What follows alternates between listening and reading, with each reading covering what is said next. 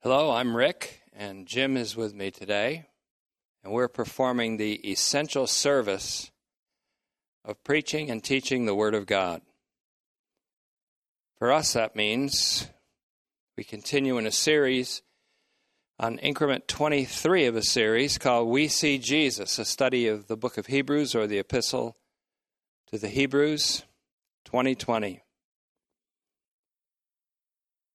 Now, we've been with our own local assembly, sending out prayer requests. We have a limited room in the text, so I tried to get a meaningful prayer in. If you read 1 Chronicles chapter 21, you'll understand that perhaps our next prayer, I'm not sure yet, but our next prayer may cause you to consider me to be a little bit bizarre. But it's not intended to do that at all. I'm bringing in a little bit of angelology into a prayer that we can all pray together on Wednesday, the 22nd. There's a song called Can't Let Go. It's by a group called Caught by a Ghost, or Caught a Ghost, rather. Caught a Ghost. Can't Let Go. I can relate to this song because its main line is, I got a feeling that I can't let go. I got a feeling that I can't let go. This happens to me every time I begin a series, and whenever I'm studying the Word of God, I'm usually driven by a feeling that I can't let go. And with Hebrews, I have a feeling that I can't let go. That has to do with seeing Jesus in a particular light and through a particular lens. And we're going to come to this as we continue in our study of Hebrews. In his excellent commentary, and I'm reading 4 or 5 of them right now, commentaries on Hebrews, William L. Lane, wrote regarding the author's use of a New Testament hapax legomena. That means an only one-time used word. Hapax legomena, a word that appears only once in all of the New Testament, and that word is character. Character.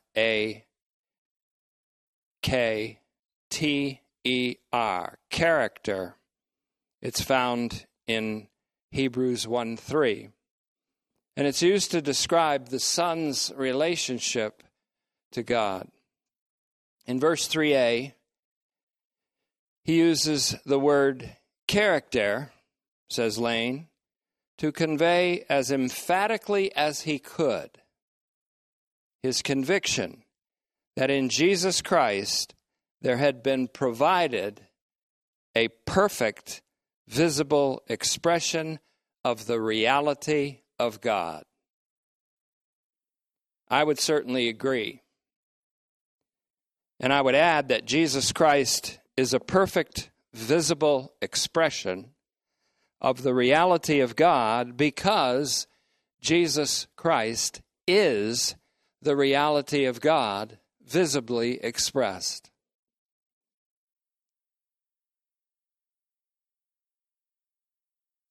Character, then, where we get, of course, our word in the English character. Character is a word that is used only once in the New Testament, as I said.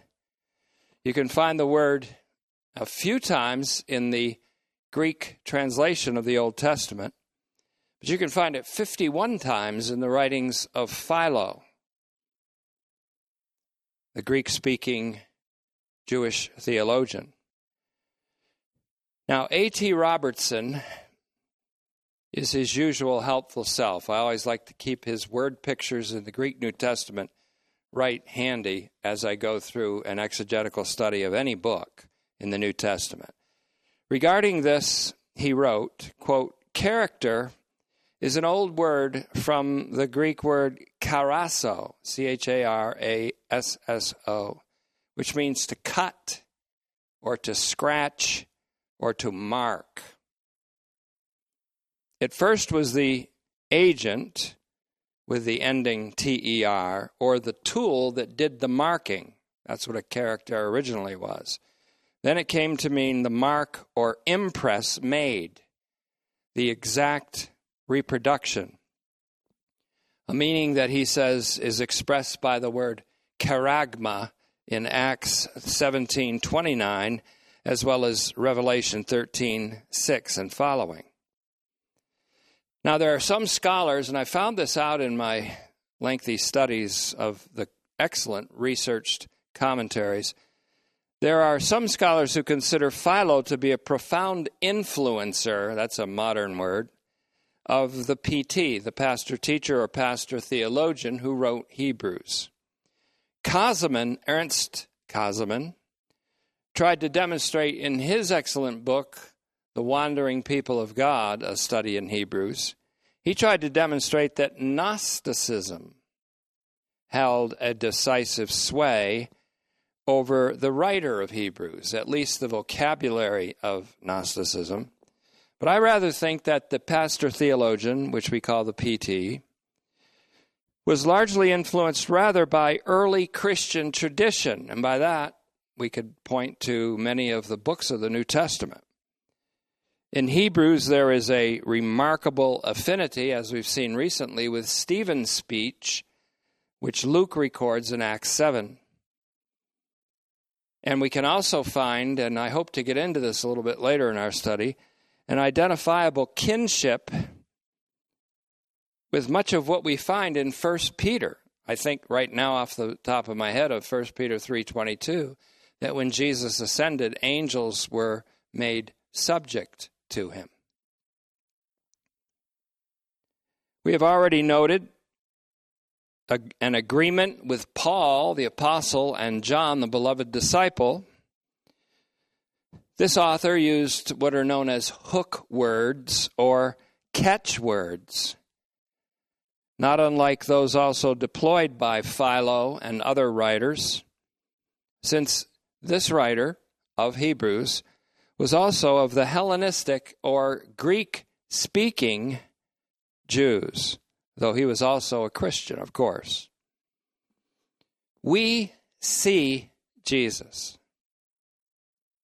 Our words written and spoken by a Greek-speaking Jew, a Greek-speaking Jew whose faith was kindled with regard to God's Son.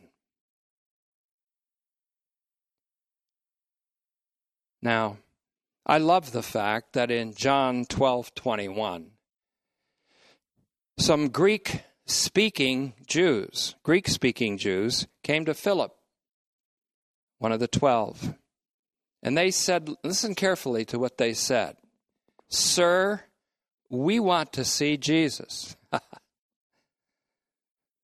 It's a fantastic request because Hebrews is the homily or the discourse of a Greek-speaking Jew, a Greek-speaking Jewish Christian who says, we see Jesus. So I think the Lord honored that request that they would see Jesus. Now, Craig Koester, that's Koester, I'm probably pronouncing it incorrectly, but in his well-written Hebrews commentary, he made the following observation.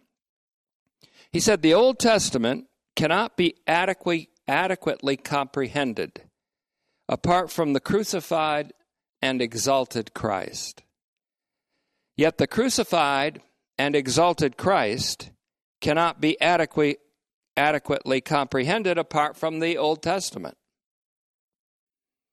The author interprets the Old Testament in light of Christ, says Koester, because he understands Christ's crucifixion and exaltation to be God's definitive means of communication, and the Old Testament as the shadow cast by that reality.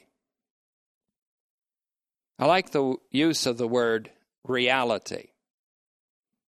I find it in more and more of my studies recently, and here by both Lane and Koester. Hylane. In fact, the Son is the visibly expressed reality that is God. I'll say that again. The Son is the visibly expressed reality that is God. The reality of God is Jesus. So if we were to say, what is the reality of God? We would answer, Jesus. If you've seen Jesus, you've seen the Father. As there are debates about just what the name is that the Son inherited in his exaltation.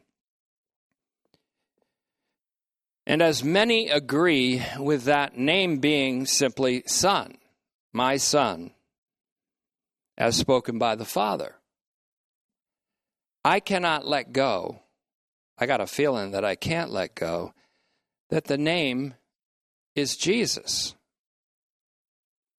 Now, yes, Jesus was a name given to him in the days of his flesh on the occasion of his circumcision, 8 days out from his birth. It was a name that the angel who announced his birth said was indicative of him saving his people from their sins in Matthew 1:21. But I think that the very name Jesus is also the name that he inherited.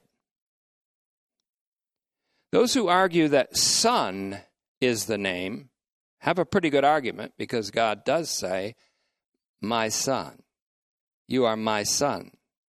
And he calls him by the name Son.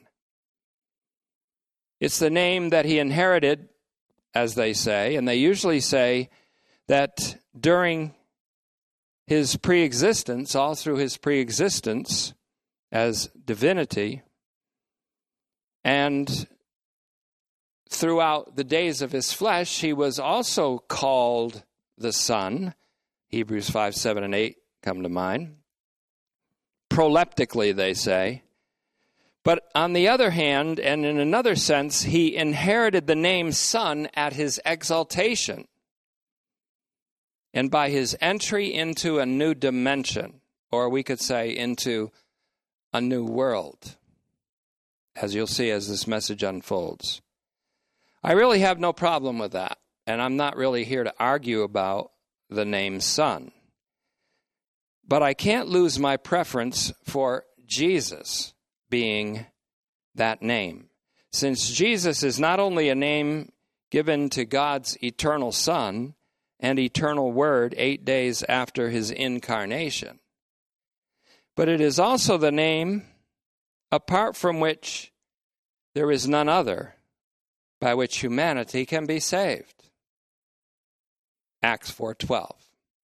Moreover, and even more impressively, in Philippians 2:9 through 11, it says, for this reason God also highly exalted him, there's your exaltation of him, following his obedience to the extent of death, even by crucifixion. For this reason God also highly exalted him and gave him the name, listen carefully, gave him the name that is above every name, so that at the name of Jesus, every knee should bow in heaven and on earth and under the earth, and every tongue confess that Jesus Christ is Lord, to the glory of the Father. Moreover, it is not unlike the PT to let his readers discover something. It's called the way of discovery. It's a kind of way of teaching or communicating that holds off on giving the answer to something until a later time, and therefore it builds the anticipation that a discovery will be made. So it's not unlike this PT, this pastor theologian, to hold off on giving the name that he mentions in Hebrews 1:4 and following until much later in the homily, in order to give it weighty emphasis. The name Jesus doesn't even appear in Hebrews in his homily until 2:9, where it's associated with his coronation with glory and honor after having, by the grace of God, tasted death for all of humanity. So there's a remarkable connection between Hebrews 2:9 and Philippians 2:9 through 11. Jesus being the name involved with both of those. Now, Jesus is definitely associated not just with what we call Christology, but what our friend Roland King from Canada said in a recent brilliant essay that he wrote, which I hope to make public to many of you. Christosoteriology. Christo-soteriology. Jesus is associated with Yahweh's salvation. His very name denotes so great salvation, wrought entirely by God in him for all of humanity. And so I say that the name he inherited is Jesus. At least for now, that's what I can't let go of it. We could use the same rationale that these scholars have used to say that the name he inherited is Son or my son. Of course, it's the same person. Because they say that though Jesus was called by the name Son, or that his name was Son, in the days of his flesh, he also inherited that name. Well, I say the same thing. That the name that he had in the days of his flesh, Jesus, he also inherited the name that means Yahweh saves in his entry into the new dimension beyond the veil, which is called the future world. If you compare Hebrews 6:20, where it says that Jesus, by name it says, has entered in there on behalf, as our forerunner, on behalf of us. Jesus has entered into the region beyond the veil as a forerunner on behalf of us. And if you compare that region beyond the veil with the coming world, or the coming inhabited world, the world that is coming, the future world, in Hebrews 2:5, you start to get the idea that Jesus inherited a name when he entered into another world than from this one, another dimension than this one. So we could use the same rationale that these scholars have used, that though Jesus was called by name in the days of his flesh, he also, in a sense, inherited that name, which means Yahweh saves, in his entry into future world, or another dimension. Well, right now I'd say I'm running with the big dogs, with men who have written seriously researched commentaries with bibliographies that are literally hundreds of books long. So I'm not going to be stubbornly dogmatic about my stance, but neither will I let go of Jesus. In any case, I know he won't let go of me.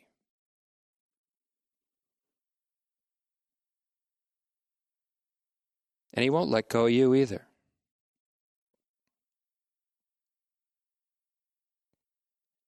Now, I'm not going to be stubbornly dogmatic, but for now, I say, I think the name that he inherited is the name that he was given at birth, the name Jesus.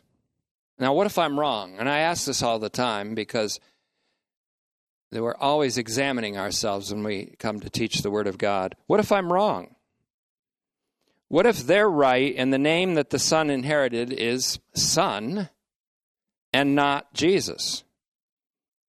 And then I ask myself, at the judgment seat of Christ, will the Father fault me for that error, even if I do hold on to that conviction until then? Will he fault me with that error?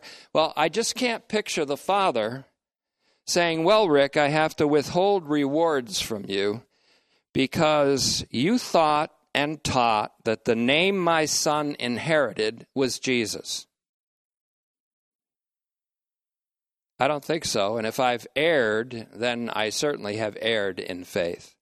So let's get back to the idea. Our main text is Hebrews 1:6, and we're leading up to it. Let's get back to the idea that we began with, that the crucified and exalted Christ cannot be adequately comprehended apart from the Old Testament.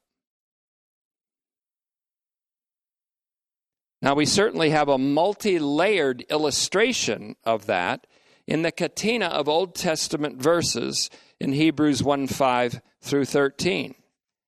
Those verses, strung along like a string of pearls or gathered like a bouquet of flowers, demonstrate the superiority of the Son to angels, not only as creator, but also as the Savior of all of mankind. So the move to soteriology, or the study of salvation, is clear in the closing comment in Hebrews 1:14. After the verses are given, 7 specifically, in 1:5 to 13, the writer then concludes by referring to angels as serving spirits sent to minister to those who are to inherit salvation. So there's soteriology. Moreover, the Son himself is the Savior. And he's the agent of God's universal salvation, which is called so great salvation, which we are urged not to neglect in Hebrews 2:3. Now, as Hebrews 1:1-4 kicks off the expositional part of Hebrews, Hebrews 2:1-4 kicks off the exhortation part of Hebrews. But so far, this florilegium in Hebrews 1 reads like this. 1:5 says this, "For to which of the angels did God ever say, 'You are my son, today I have begotten you'? Or again, 'I will be his father, and he will be my son'?" The pastor theologian sees the crucified and exalted Christ as this son whom the Father addresses in a coronation, a crowning ceremony in Psalm 2:7.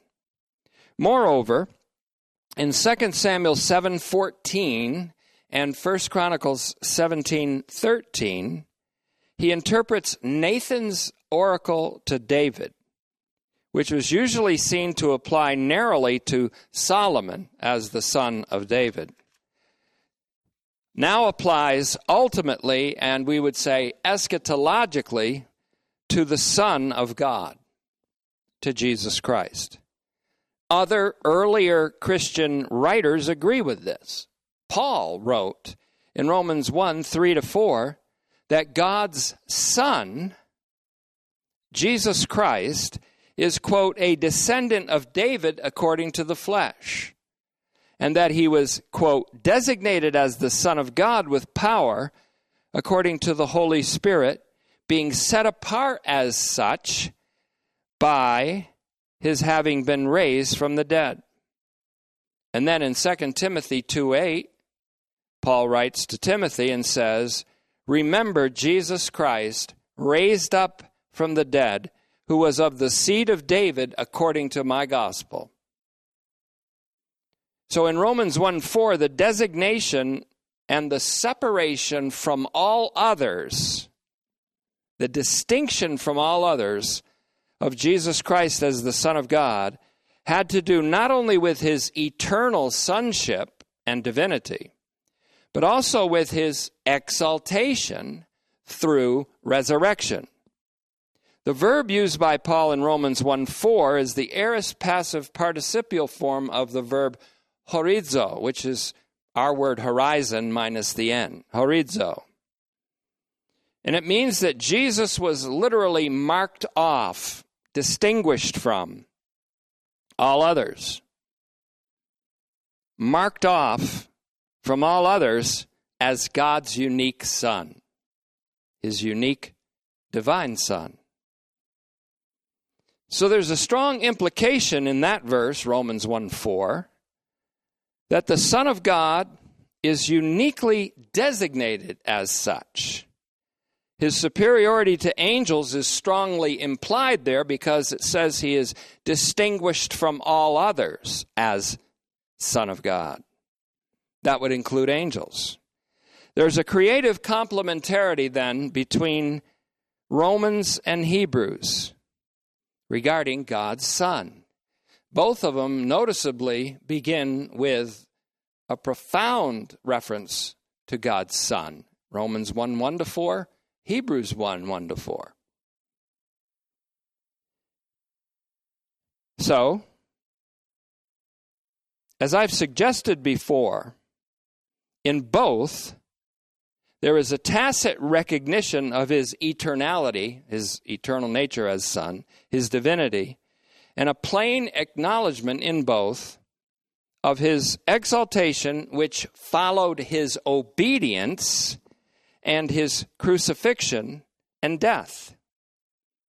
So I've suggested this before. Hebrews is, in one sense, an elaboration of the truth found in Romans 8:34, which is in the heart of the central paragraph of Romans 8:31-39.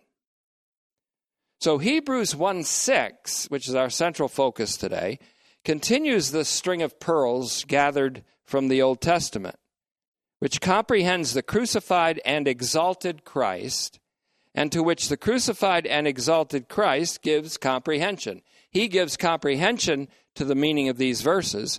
These verses give comprehension to the meaning of his exaltation. Very important.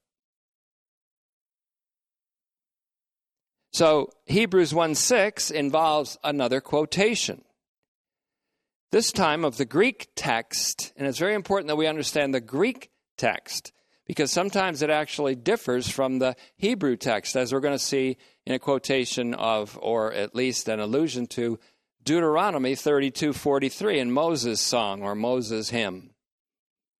The Greek text there is quite different from the Hebrew text. This is a Greek-speaking or Hellenistic Jewish Christian writing Hebrews.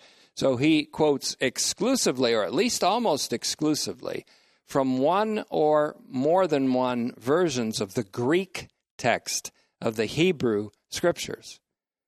So Psalm 97:7 is in the Greek text found in 96:7.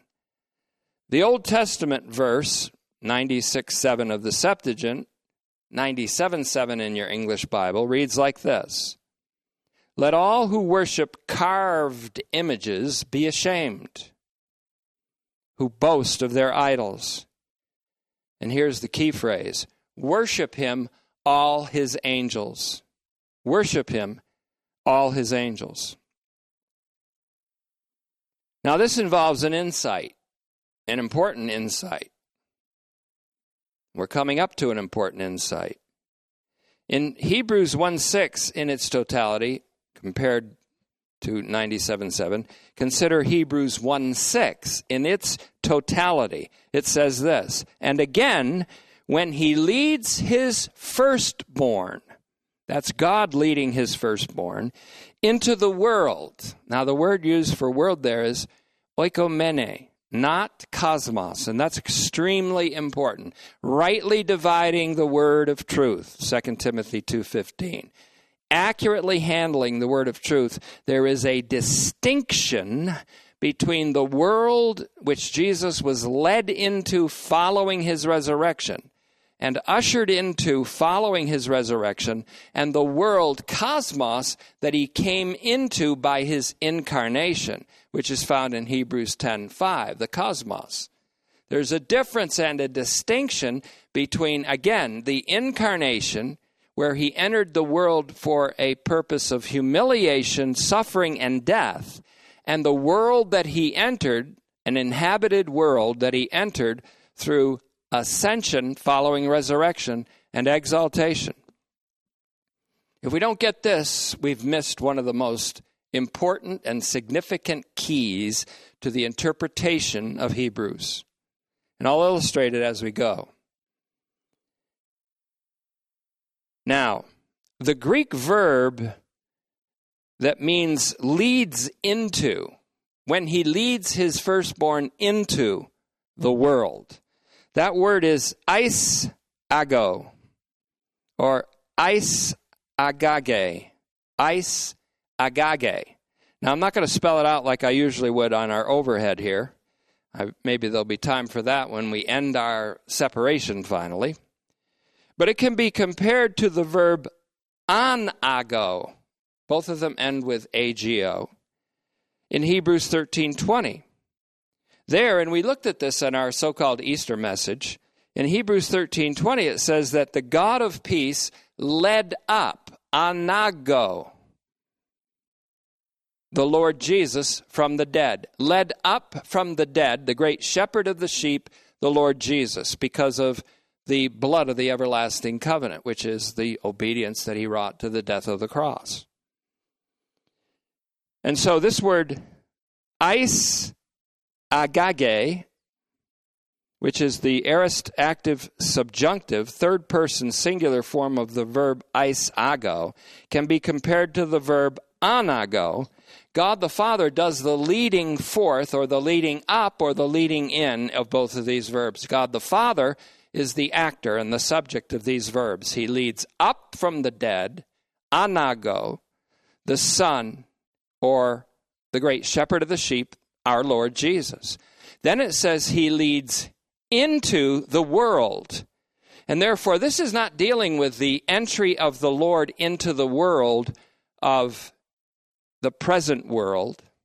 This is referring to the leading by the Father of his Son, Jesus Christ, into another world, we could call it. I like to call it future world, following his resurrection from the dead, where the Father led him up. The Father led him up from the realm of the dead. The Father leads him into, eis ago, into the world. Not this world. Arguably, not this world. And when he gets there, what's the Father say? Hey, all you angels, worship him. He's given him a name above all the angels. He's inherited that name. He is made much better. He became much better than the angels in future world. So, once again, the God of peace led up from the dead the Lord Jesus. But here it says that God leads his firstborn into the world. Again, the word world in Hebrews 1:6 is oikomene, O-I-K-O-U-M-E-N-E. Now, there's a lot of ancient Greek speakers in our audience that may be listening to this. Don't judge me on my pronunciation. I don't claim to pronounce the New Testament Greek very well. I can read it pretty well, and I can write it pretty well, but I may not necessarily pronounce it correctly. Oikomene. It means inhabited world, specifically. And that means inhabited as opposed to, say, an arid wasteland or desert or no man's land, such as that which the Exodus generation wandered around in for 40 years. Where were they headed? They were headed not for an arid wasteland, but for an inhabited world, the promised land. So oikomene is also used in Hebrews 2:5.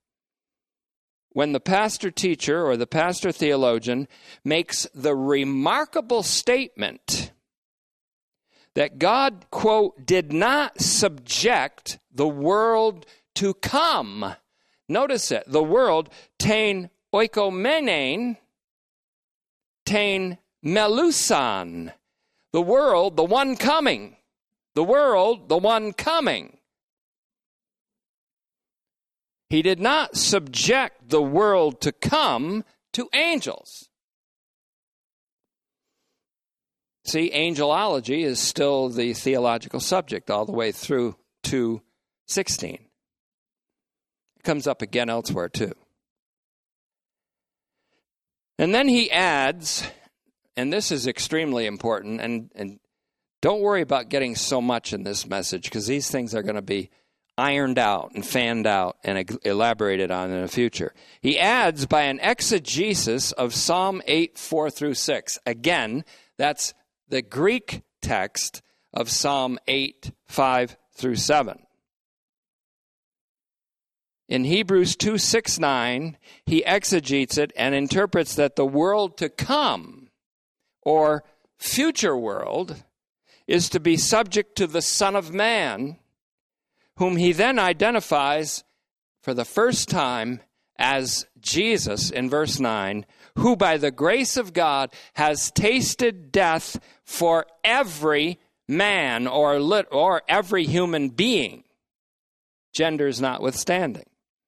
So it's plain that the PT is dealing with a double entendre of man and Son of Man that's found in Psalm 8, 4 through 6, which is 8, 5 through 7 in the Septuagint. And that he applies these words both to, listen carefully to this, he applies these words both to humanity in its totality over all the times, humankind in general. But he also applies this to Jesus, the Son of Man, in particular. So Jesus is identified in a remarkable way with mankind in general, even as mankind, or if you like it better, humankind, in general, is identified with Jesus, the Son of Man. This also makes sense of the assertion and the prophecy that Jesus is the prophet. It's not Khalil Gibran. It's Jesus, the Son of God, is the prophet prophesied by Moses, and listen carefully to this, in Deuteronomy 18:15. The prophet whom Moses prophesied to the sons of Israel, he said, would be raised up from your own brothers. Raised up from your own brothers. Now, obviously, there's a reference to Hebrews 2:11 here, explaining why Jesus is not ashamed to call us his brothers, or, again, his siblings, brothers and sisters. So, if you want to follow some of these things, Deuteronomy 18:15, refer then to Hebrews 2:11, and you can start to see a doctrine building. What are we doing here? We are moving to an answer to the twofold question that we brought up in increment 13. That's quite a few increments ago. The question is this. It's twofold, and there are two twofold questions I can't let go of. I got a feeling about them that I can't let go. I got a feeling and I can't let go. I'm a dog on a scent. And that's what it is to study. It's to be on the scent. And you can't be deviated from the scent of your quarry and your prey. And this is the question. In what sense did the Son, as the source of our salvation, become perfect or complete? And why? Through suffering. Why did his perfection have to come through suffering? And this question is linked to another twofold question.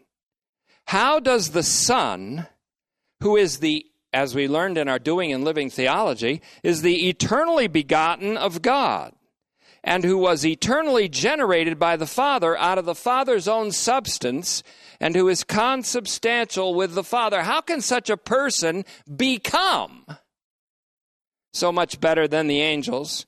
And how does he whose name is already Yahweh inherit a name that is so much more excellent than the names of the angels? So I have to ask you a question. Am I stringing you along? Am I stringing you along down there in Texas? Am I stringing you along down there in Mississippi or in New Mexico? Am I stringing you along, those of you down in Florida? Am I stringing you along? Well, if I am, that's because I'm using the way of discovery as a way of teaching. It's a method of communication where together we discover the answers to these questions. And in doing so, we see Jesus. We see Jesus in a way that we have not seen him before. Even if we believe in the universally saving significance of Jesus Christ, we haven't seen him in the way we're going to see him. Now back to Hebrews 1:6. So far we have this translation. And again, notice he uses that word again, palin. He does it as a device by which he adds verse upon verse or reference upon reference or example upon example. Palin, and again, and again, and again.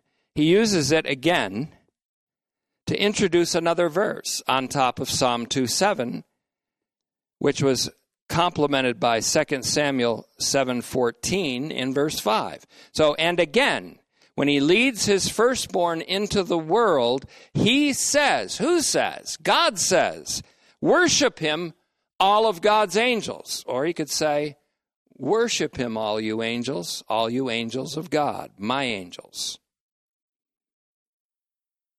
So the PT uses this device with the word palin, P-A-L-I-N, for stockpiling evidence. He does the same thing in Hebrews 2:13 twice, again and again. And in Hebrews 4:5 and 4:7, again and again. He uses it in Hebrews 10:30, as we've already seen, and again.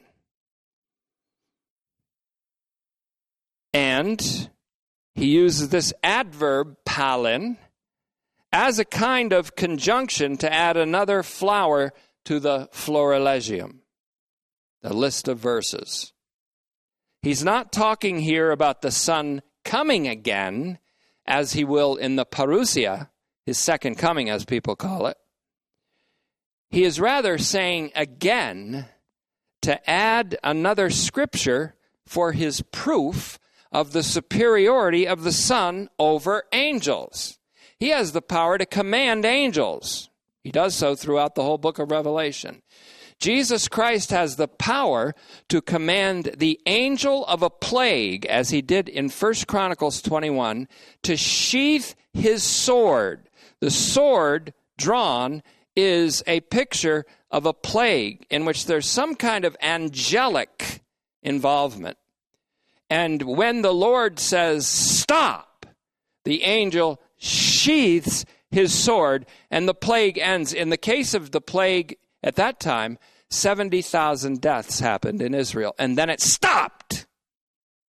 Our prayer, which we will pray soon, is that in the name of the Son, whose name is above all the names of the angels, would God command the angel of this plague to sheath his sword and stop this plague. Again, you can read 1 Chronicles 21 so that you'll know that I'm not being bizarre in a prayer that I may be sending out to Telestai Phalanx very soon. And I haven't yet written it. So all you angels, all God's angels, not some, worship him. Every knee will bow, every tongue will acknowledge, including all the angels who prostrate themselves before him. All who are under the earth, all who are on the earth, all who are above the earth. That's pretty universal. You don't like the word universal? You better get used to it. So the word again introduces another verse on top of Psalm 2:7 and 2 Samuel 7:14. The PT uses this device to stockpile these verses. And so, at this point, I would like to introduce a very interesting dialectic. That's kind of a conversation between two or more people as recorded in a teaching or as demonstrated in a teaching. It is succinctly stated by, again, A.T. Robertson, one of my favorite exegetical scholars. He wrote a book called Word Pictures in the Greek New Testament. And this is what he wrote regarding Hebrews 1:6. He writes this, quote, if Palin, P-A-L-I-N, is taken with eis agage, the reference is to the second coming, as in 9:28 of Hebrews. Then he says, if Palin merely introduces another quotation, in parenthesis in Psalm 97:7, parallel to Kai Palin in verse 5, the reference is to the incarnation when the angels did worship the child Jesus, Luke 2:13 and following. So there's no way, he says, and this is what he says, there is no way to decide certainly about it. He's being honest. But there's a middle term. It's not just a decision between the incarnation by which Jesus comes into this world, and yes, he was worshipped by angels when he came into this cosmos, this world. It doesn't have to be a choice between the incarnation when he comes into this world that has its plagues, its heartaches, its death, its dying, its crying, its brokenness, its economic catastrophes, its wars, its rumors of wars, its plagues of locusts like is going on right now in Eastern Africa. No. Of course, they blame the plague of locusts in Eastern Africa on global warming. And of course, I'm sure that those people in Egypt blamed the 10 plagues on global warming too. You know, all those thousands of years ago in which the earth was imperiled by global warming. Sorry for being sarcastic, but I just have to be about some things that blaspheme the sustaining power of God and in Christ over this universe and over this earth and over history. So, let's continue. There is a third possibility. It doesn't have to be the incarnation or the parousia. By the parousia, he comes back to this world and transforms it. There's a third choice, and that's namely the Son's exaltation by his ascension to heaven, to sit at the right hand of the Majesty on high. After some reflection on this matter, I have come to agree once again with Craig Koester, Koester, apologies if I've mispronounced your name, who in his Hebrews commentary writes the following about Hebrews 1:6. Quote, this verse has been correlated with several points in Christ's career, of which the first is most plausible. For him, the first was exaltation. The exordium is structured so that the Old Testament citations in 1:5 to 14 support what was said in 1:1 to 4. Since the description of the Son began with his exaltation as heir, H-E-I-R, in 1:2b, and connected his superiority to angels with his exaltation in 1:4, it is most natural to connect 1:6 with the exaltation. Now, I think he hit the nail on the head there. William Lane seems also to agree. Lane agrees with Koester.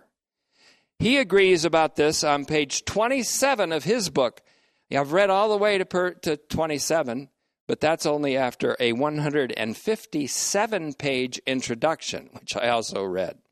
Because I consider it to be of great importance to the interpretation of Hebrews, I want to quote a fairly long passage in Lane regarding Hebrews 1:6, and Lane's commentary is just remarkable so far.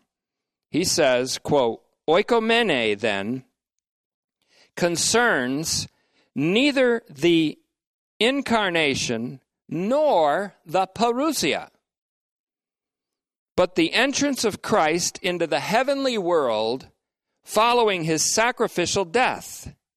Christ's entrance into the world, eis ton kosmon, or eis ton kosmon, in 10:5, much later in the epistle, in his incarnation, entailed the humiliation of being made lower than the angels. 2:7 and 2:9 are referenced. But his entrance into the oikomenein, verse 6 of chapter 1, signified the enthronement and exaltation above the angels, verses 3 through 6 of Hebrews 1. So the context requires that oikomene be understood as the heavenly world of eschatological salvation into which the Son entered at his ascension. Now, I think that's as far as I want to go today, even though I had much more on the subject. Let's consider, to sum up this thing right now, in order to have a key for interpretation. There are 3 possibilities in Hebrews 1:6, where the Father led his firstborn into the world, oikomene. That world, oikomene, is called the world to come in Hebrews 2:5. So the options aren't only when God leads him into the world, because he didn't really lead the Son into the world that we now know it. The Son said, when he comes into the world, he says, look, it is written about me in the volume of the book to do your will. You have made a body for me. That's coming into this world for the purpose of humiliation. Following his humiliation, however, is his exaltation to the right hand of the Majesty on high, where the Father leads him into that future world where he inhabits the region beyond the veil right now. Hebrews focuses in on something we don't usually focus in on, his exaltation, which is as important as his parousia, his coming into the world. So there isn't just the option of the parousia, his second coming, and the incarnation, his first coming. There is the option which I choose, which is his exaltation, which is the subject of Hebrews. Christ exalted to the right hand of the Father. And then we begin to understand why he suffered to be perfected, and in what sense he inherited a name above all the angels' names and became much better than the angels. What is his perfection? What is this process that he went through by which he was perfected, and why through suffering? This question hovers over us now as we continue. And there is much more to do on Hebrews 1:6. But right now, we're on the way to a great discovery. So don't be afraid to smell the flowers along the pathway, the florilegium, the stack of verses, the string of pearls, the collection of flowers picked from the Old Testament scriptures that portray the Son in his superiority over the angels. And Father, we thank you that though we are separated by mandate of man in the midst of a global pandemic at this very hour, we thank you that we still have the essential service of the Word of God that goes forward, the essential service of preaching and teaching, and that many can be the recipients of that service. And as one of your servants, Father, I thank you for the privilege of performing this service even throughout this time.